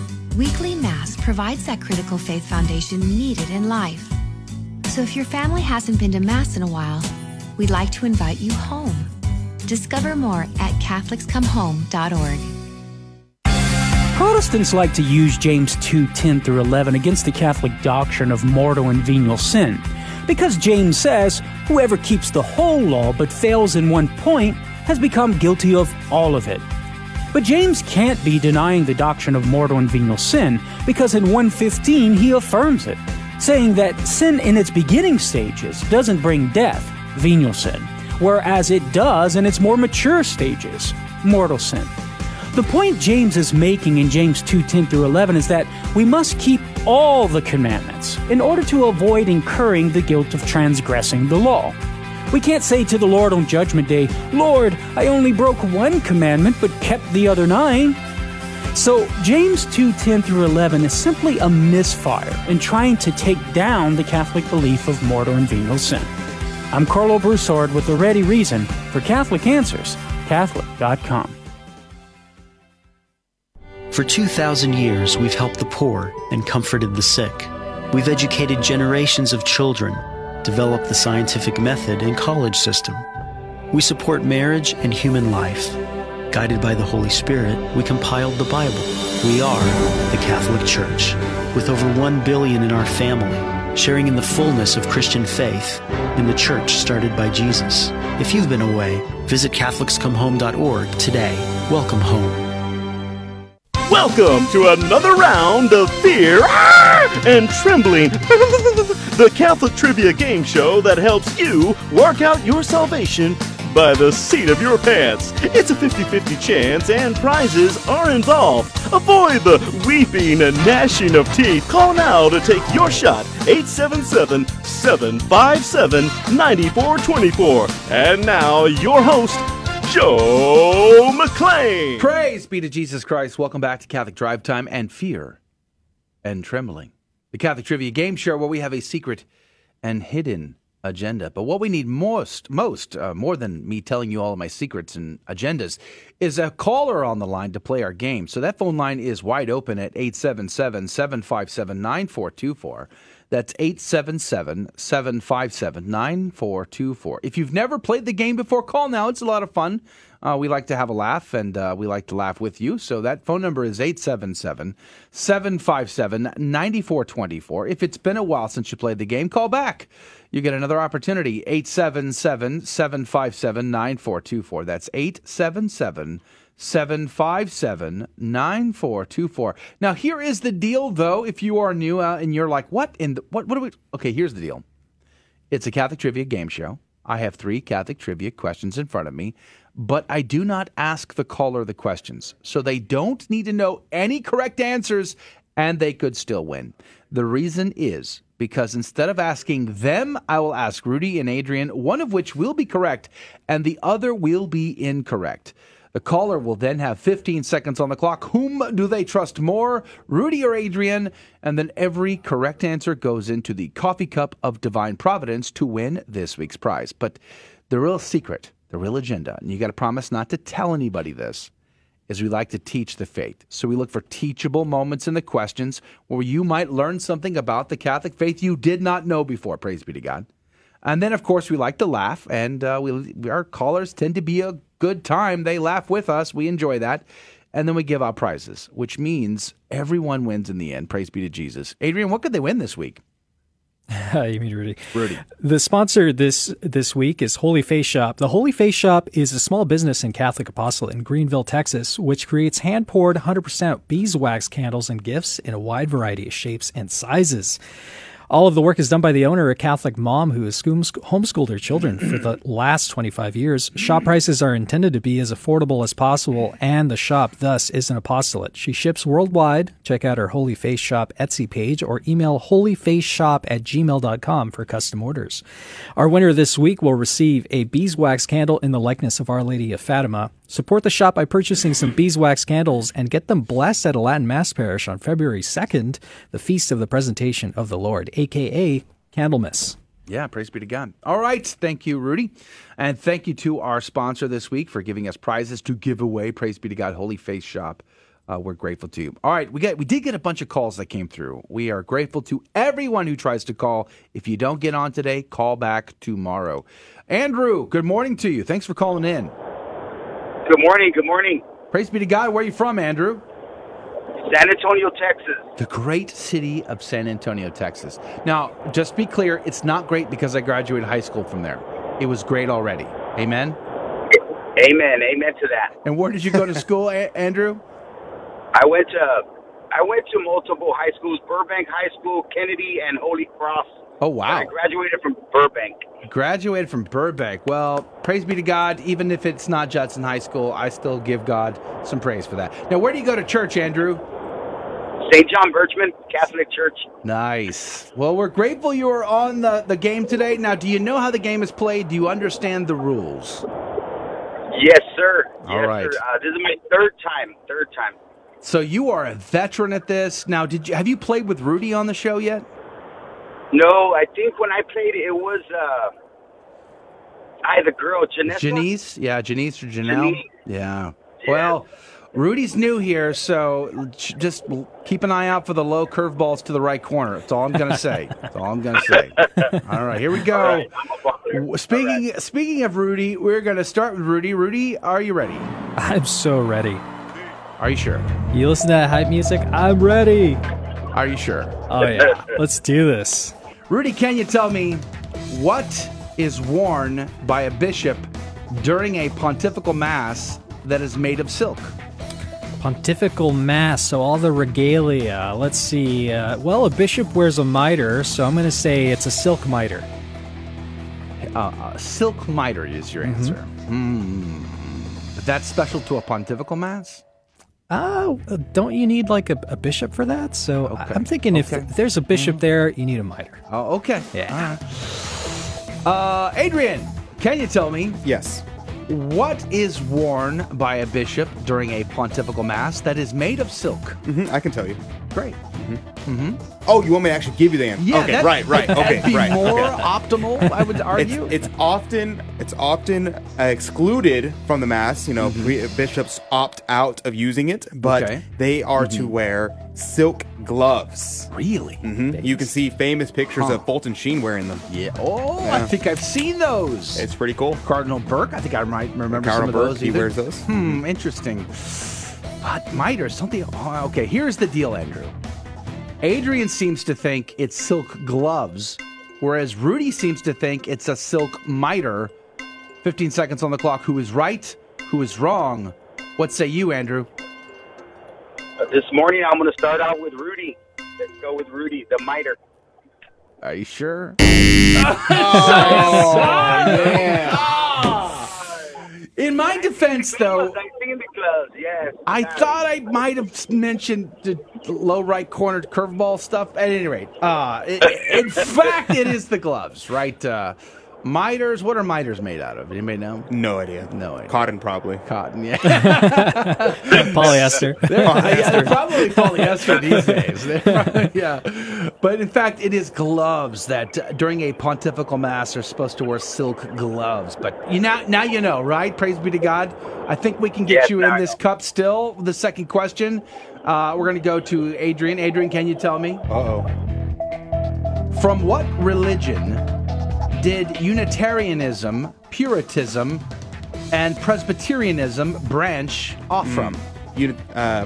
Puritanism. That's the one that came to America, right? Yeah. Okay. Took over the Maryland colony. I'm just saying. No bueno. Yeah, those guys, they came from, the three of them, they came from Mohammedanism. What? Mohammedanism. Mohammedanism. That's your answer? Or you can call it Saracism if you want. I mean, that's fine. I'll allow it. Okay, let's just see what Rudy has to say. Rudy, can you tell me, from what religion did Unitarianism, Puritanism, I can't even say the word now. Puritanism. And thank you. I appreciate that. And Presbyterianism. All three of those came from what religion? What was it? Well, I'm going to go with Calvinism. Really? Yeah, that's, a big Protestant there, John Calvin. Yeah, there we go. So your answer is Calvinism. Yes, sir. Andrew, here is the deal. Rudy seems to think Calvinism is the grandfather of those three, versus Adrian says it was Mohammedanism that birthed Unitarianism, Puritanism, and Presbyterianism. I can still say that word, Puritanism. Thank you, Andrew. What say you? Is it Rudy? Is it Adrian? What do you say? I think Adrian's throwing the curveball this time, so I'm going to go with Rudy again. Survey says... Got it. Let's go. All right. Mohammedanism. Good grief. Could you imagine the Puritans? Yeah, absolutely not. Why can't I say that word today? Puritanism. Why is it escaping me? I have no idea. Congratulations, Andrew. You're in the cup. You could win. Praise be to God. I think we're going to get you in there for a second time, though. I'm going to say this is the easiest out of all three. I think this one's the hardest. This is totally the easiest out of all three. It depends how they answer. Yeah, exactly. Notice he didn't say it depends on me. I am on his side. Out of all. Right, totally. Okay, here we go. Back to Rudy. Rudy, can you tell me, how many disciples were there? There was 70 to 72 disciples. 70 to 72. Yep. Okay. I think Luke's gospel said 72, right? So 70, 72. So you're in the ballpark. All right, so let's just see what Adrian has to say. Adrian, can you tell me how many disciples were there? You can't trick me. I can't? No? I heard there were 12 disciples. Oh, wow. That's right. Jesus only had 12 disciples. Andrew. Yeah, y'all trying to throw me a curveball there. No helpers, though? I'm all of a sudden feeling very bad for Andrew. This has become trickier than I expected. Okay. So the question is, how many disciples were there? Wink, wink, nudge, nudge. Brother Adrian says 12, but Rudy says 70 to 72. 15 seconds on the clock. Who is right? Who is wrong? Andrew, what say you? This is a tough one because Rudy already threw me a curveball. And 12, I'm thinking apostles. So I'm gonna go with Rudy. Survey says. Let's go. I was getting real nervous, Andrew. I'm going to be honest with you. Woo. You nailed it. Congratulations. Dangerous. Andrew. Awesome. Praise be to God. You're in for 2. Just keep note who tried to trick you. That's all I'm saying. Wow. Crazy. But you're in for 2. You might win. In fact, the correct answer is 70-72. The Apostles were in a class of their own. At any rate, that's going to do it for today. We're going to put you on hold. Andrew, again, thank you. Good to hear from you again. Happy New Year to you, but we'll get your number on hold just in case. If you can join us for the after show, we would love to have you hang out with us on our live video streams, YouTube, Facebook, Odyssey, Twitter, all of that, linked up on our website. God love you. Thank you for joining us on Your Catholic Drive Time, where it is our pleasure to keep you informed and inspired. Join us Monday through Friday at the same time, right here on your favorite Catholic radio station. Don't forget to connect with us. Just go to facebook.com/Catholic Drive Time. Again, that's facebook.com/Catholic Drive Time. Be sure to share more than just us today. Share Jesus with everyone you meet. Bye now, and God love you.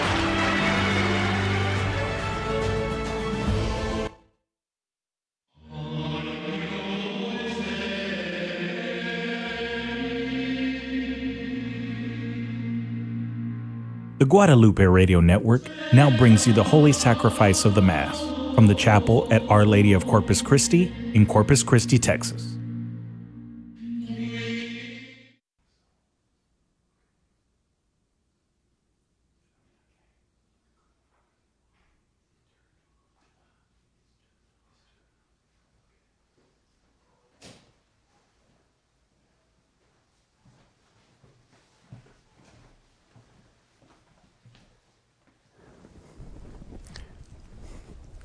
Welcome to the Holy Mass at Our Lady of Corpus Christi Chapel. Today we celebrate the first Monday of Ordinary Time. The intention for today's Mass is for all our online viewers and for those joining us through Guadalupe Radio. Holy God, we praise thy name. Lord of all, we bow before thee. All on earth thy scepter claim. All in heaven above adore thee.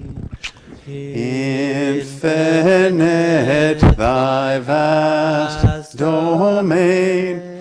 Everlasting is thy reign. Infinite thy vast domain.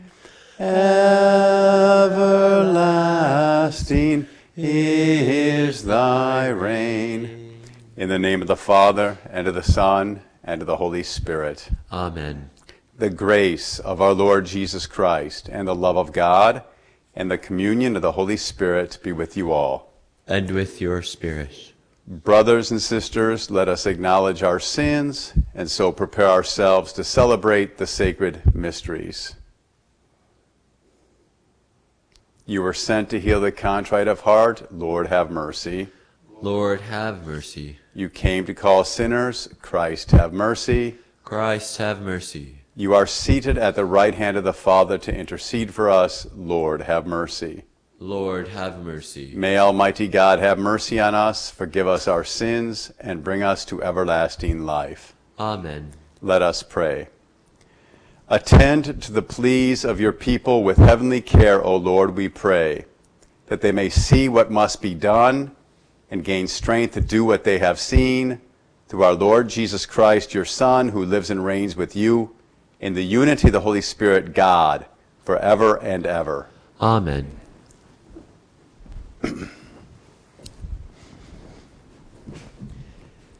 A reading from the beginning of the first book of Samuel. There was a certain man from Ramathaim, Elkanah by name, a Zuphite from the hill country of Ephraim.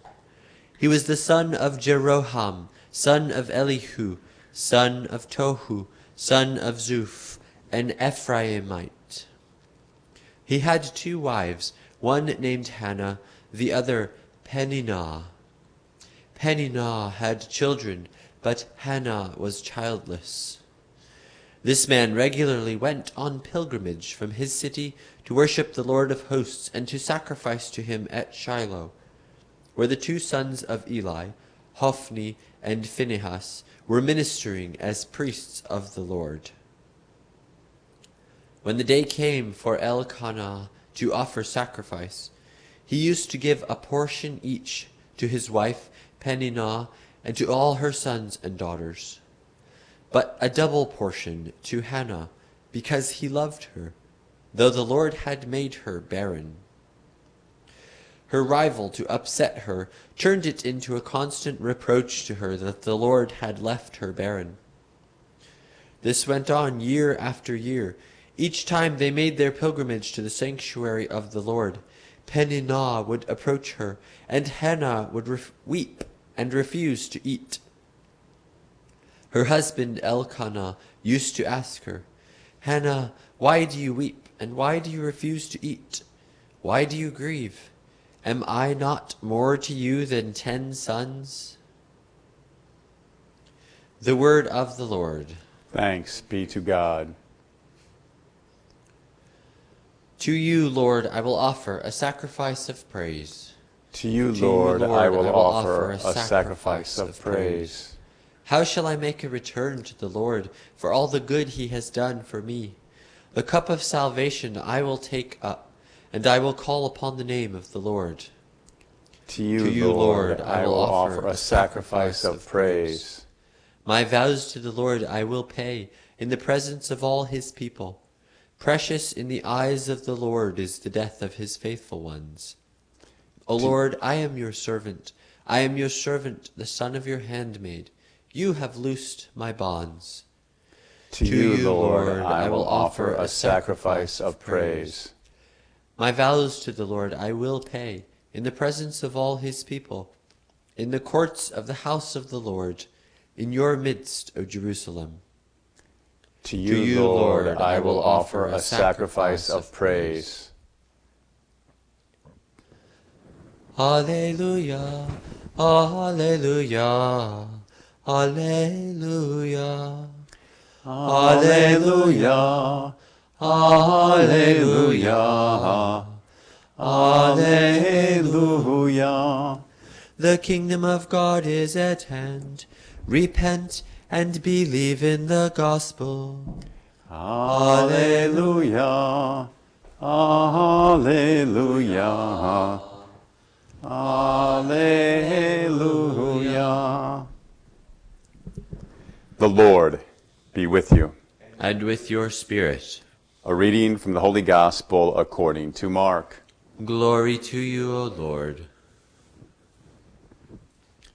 After John had been arrested, Jesus came to Galilee, proclaiming the gospel of God. This is the time of fulfillment. The kingdom of God is at hand. Repent and believe in the gospel. As he passed by the Sea of Galilee, he saw Simon and his brother Andrew casting their nets into the sea. They were fishermen. Jesus said to them, "Come after me, and I will make you fishers of men." Then they left their nets and followed him. He walked along a little farther and saw James, the son of Zebedee, and his brother John. They too were in a boat mending their nets. Then he called them. So they left their father Zebedee in the boat, along with the hired men, and followed him. The gospel of the Lord. Praise to you, Lord Jesus Christ. Today, on the first Monday of Ordinary Time, following the baptism of the Lord, we have a living encounter with the living Lord Jesus Christ, who proclaims the gospel of God, that this is the time of fulfillment, and he states that the kingdom of God is at hand. Repent and believe in the gospel. he goes on further to look at you and call you to go into his vineyard, to deny yourself, pick up your cross, and follow him. Follow him right to becoming one with him, to going to the cross, because that's the place where you become one with him, and to live your baptism in its fullness. Basically, we have a synthesis of the whole mission of Jesus Christ on this first Monday of ordinary time. Now, this time is not ordinary. As Catholics, our lives are not ordinary. Everything is extraordinary because it's done with grace and love. Being led by the Holy Spirit that Jesus won for us, living a life of faith, hope, and charity. We do little things which may look ordinary, but we do these little things with love, and that makes them extraordinary. But you need the faith vision to see that everything in your life is either willed or permitted by God. Everything that happens is either willed or permitted by God, and it's willed or permitted by God for his glory and our good. Hallelujah. Praise the Lord. But we need a faith vision, because sometimes we can get caught up in the evil that surrounds us, and people have that question, well, if God is so good, how can he permit evil? Well, he always draws a greater good out of everything.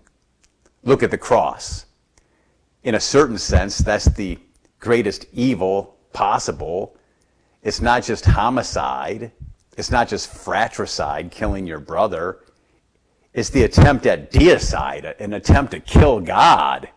But from the cross come the sacraments, come our supernatural life in God. Praise the Lord. God draws a greater good out of everything. And in the end, he has the victory, and we'll understand when we're in heaven, God willing, we'll have comprehension.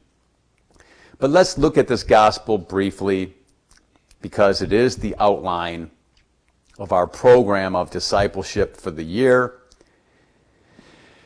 It's a time of fulfillment, Jesus says, because Jesus is present.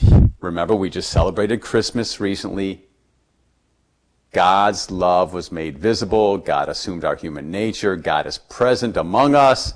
He is the fulfillment of the law and the prophets. He's God among us. And he's present to us. So the kingdom of God is at hand. But remember, the kingdom of God is principally the lordship of Jesus Christ in your life, the active lordship. Jesus is the Lord. So you ask the Lord before you do things, Lord, do you want me to do this? How do you want me to do this? To what extent do you want me to do this? We do God's will. And then the Lord says, repent and believe in the gospel. Repent means to have a living encounter with the living Lord Jesus Christ that's going to change your heart and your mind. You see, what we're called to do is to have what's a Greek word, metanoia, to go beyond our little limited vision of things in this world and to examine the reason why we do things. Do we do things because Jesus taught them, because Jesus did them? And we don't do things because Jesus didn't do them? We have to examine our reasons for doing things. Do we do them because they're the will of God? Do we do them with great love? You see, ultimately, this is all to bring us to respond to the universal call to holiness. We're all called to be saints. And so this leads to the call of Simon and Andrew and James and John.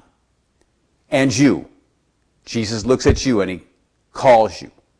He says, go into my vineyard. Deny yourself, pick up your cross, follow me. Become a saint. Become like me. Think the way I think. First of all, see the way I see. Think the way I think. Speak the way I speak. Act the way I act.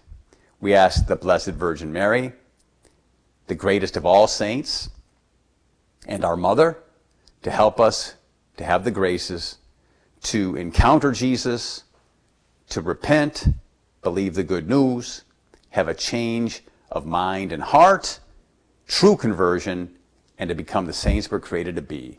Amen. We now stand to place our prayers and petitions with faith and confidence in the hands of our Blessed Mother to present to God on our behalf.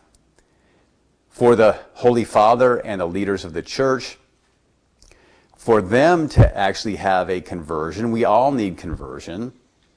For their conversion, in order to lead others to conversion, we pray to the Lord. Lord, hear our prayer.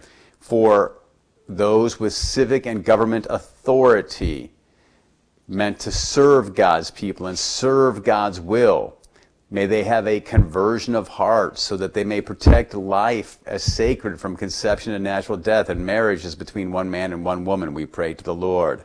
Lord, hear our prayer. That all Catholics will give themselves to God totally, to live their baptism radically. No more lukewarmness, but to set the world on fire with divine love. We pray to the Lord. Lord, hear our prayer. For the sick and the suffering and the relief and the release of the holy souls in purgatory, we pray to the Lord.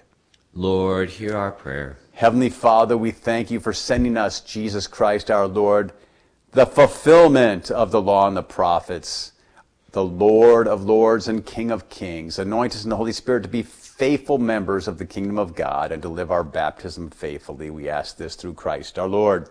Amen. Let all mortal flesh keep silence, and with fear and trembling stand. Ponder nothing earthly minded, for with blessing in his hand, Christ our God to earth descendeth, our full homage to demand. King of kings, yet born of Mary, as on old on earth he stood, Lord of lords in human vesture, in the body and the blood, he will give to all the faithful his own self for heavenly food. Pray, brothers and sisters, that my sacrifice and yours may be acceptable to God, the Almighty Father. May the Lord accept the sacrifice at your hands for the praise and glory of his name, for our good and the good of all his holy church. May your people's oblation, O Lord, find favor with you, we pray, that it may restore them to holiness and obtain what they devoutly entreat. Through Christ our Lord. Amen. The Lord be with you. And with your spirit. Lift up your hearts. We lift them up to the Lord. Let us give thanks to the Lord our God. It is right and just. It is truly right and just, our duty and our salvation, always and everywhere to give you thanks, Lord, Holy Father, Almighty and eternal God, through Christ our Lord. In him you have been pleased to renew all things, giving us all a share in his fullness. For though he was in the form of God, he emptied himself, and by the blood of his cross brought peace to all creation. Therefore he has been exalted above all things, and to all who obey him has become the source of eternal salvation. And so with angels and archangels, with thrones and dominions, and with all the hosts and powers of heaven, we sing the hymn of your glory, as without end we acclaim. Sanctus, Sanctus, Sanctus Dominus Deus Sabaoth, pleni sunt celi et terra, gloria tua, Hosanna in excelsis, benedictus, qui venit in nomine Domini, Hosanna in excelsis. You are indeed holy, O Lord, the fount of all holiness. Make holy, therefore, these gifts, we pray, by sending down your Spirit upon them like the dewfall, so that they may become for us the body and blood of our Lord Jesus Christ.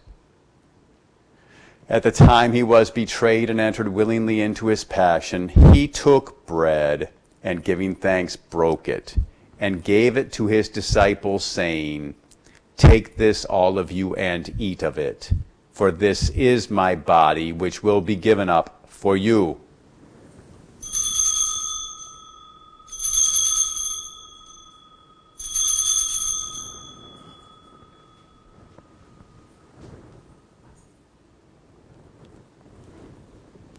In a similar way, when supper was ended, he took the chalice, and once more giving thanks, he gave it to his disciples, saying, "Take this, all of you, and drink from it, for this is the chalice of my blood, the blood of the new and eternal covenant, which will be poured out for you and for many for the forgiveness of sins. Do this in memory of me."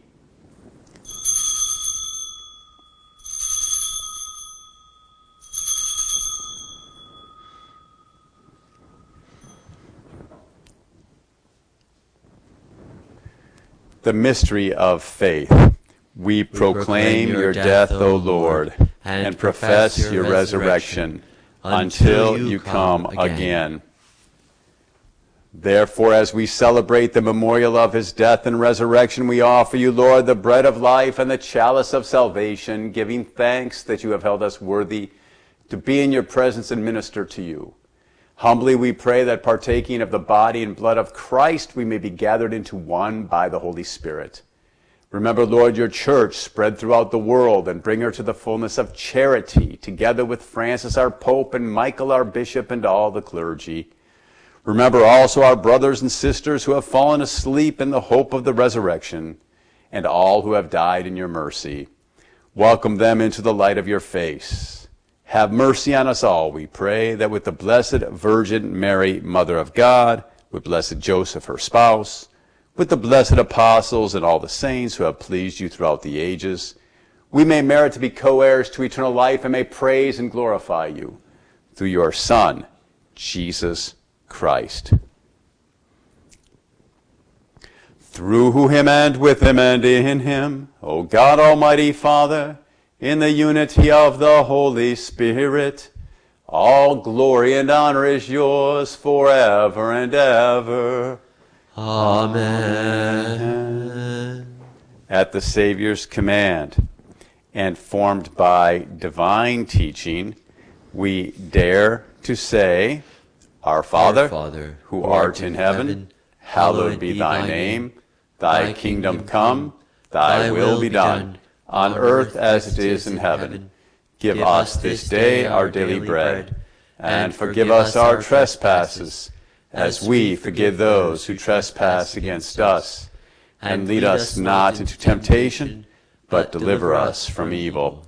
Deliver us, Lord, we pray, from every evil. Graciously grant peace in our days, that by the help of your mercy we may be always free from sin and safe from all distress, as we await the blessed hope and the coming of our Savior, Jesus Christ.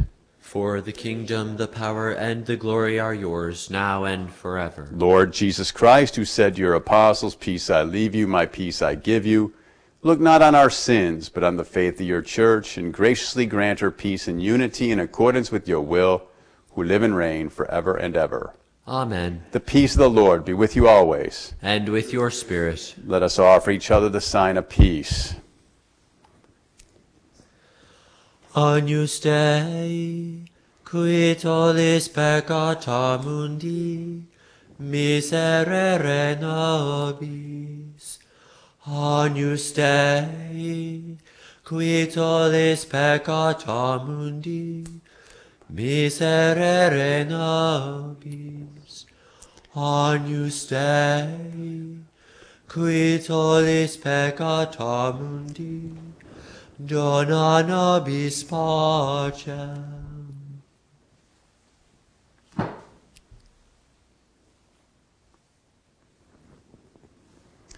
Behold the Lamb of God, behold him who takes away the sins of the world. Blessed are those called to the supper of the Lamb. Lord, I am not worthy that you should enter under my roof, but only say the word, and my soul shall be healed.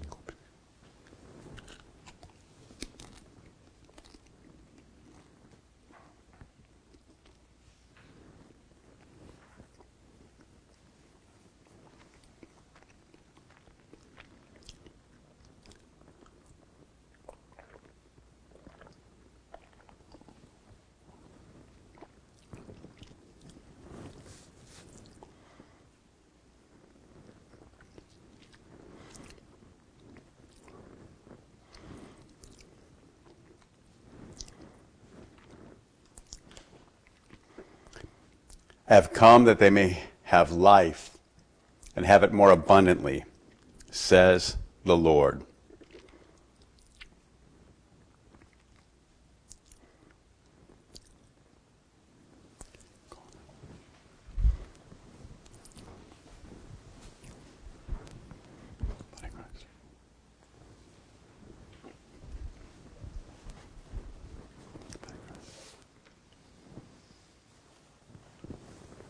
An act of spiritual communion. My Jesus, I believe that you are present in the most holy sacrament. I love you above all things, and I desire to receive you into my soul. Since I cannot at this moment receive you sacramentally, come at least spiritually into my heart. I embrace you as if you were already there, and unite myself wholly to you. Never permit me to be separated from you. Amen.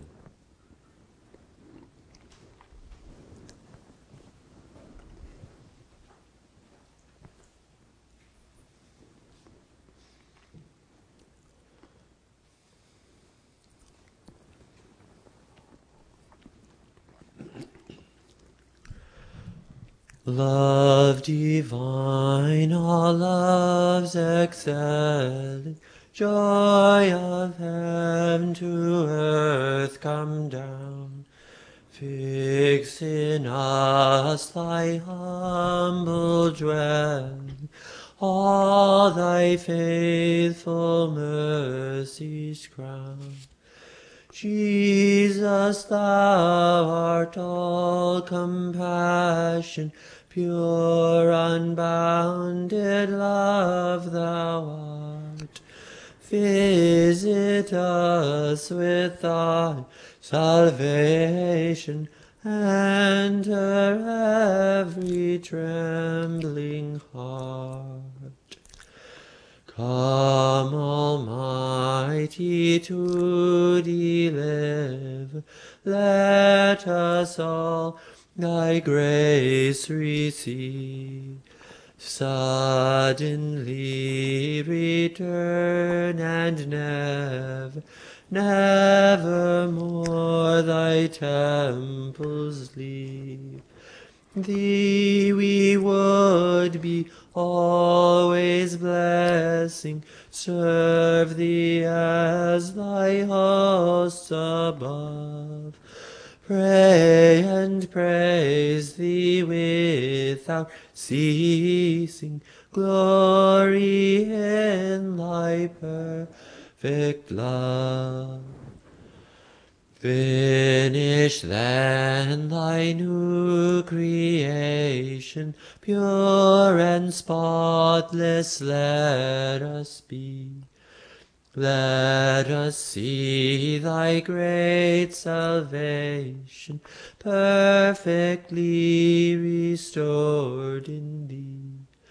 Changed from glory into glory, till in heaven we take our place, till we cast our crown before thee, lost in wonder, love, and praise. Let us pray. Humbly we ask you, Almighty God, be graciously pleased to grant that those you renew with your sacraments may also serve with lives pleasing to you through Christ our Lord. Amen. The Lord be with you. And with your spirit. Benedicat vos omnipotens Deus, Pater et Filius et Spiritus Sanctus. Amen. Go and announce the gospel of the Lord. Thanks be to God. Alma.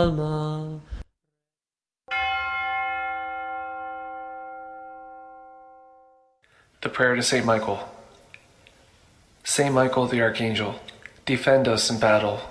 Be our protection against the wickedness and snares of the devil. May God rebuke him, we humbly pray. And do thou, O Prince of the heavenly host, by the power of God, cast into hell Satan and all the evil spirits who prowl about the world seeking the ruins of souls. Amen.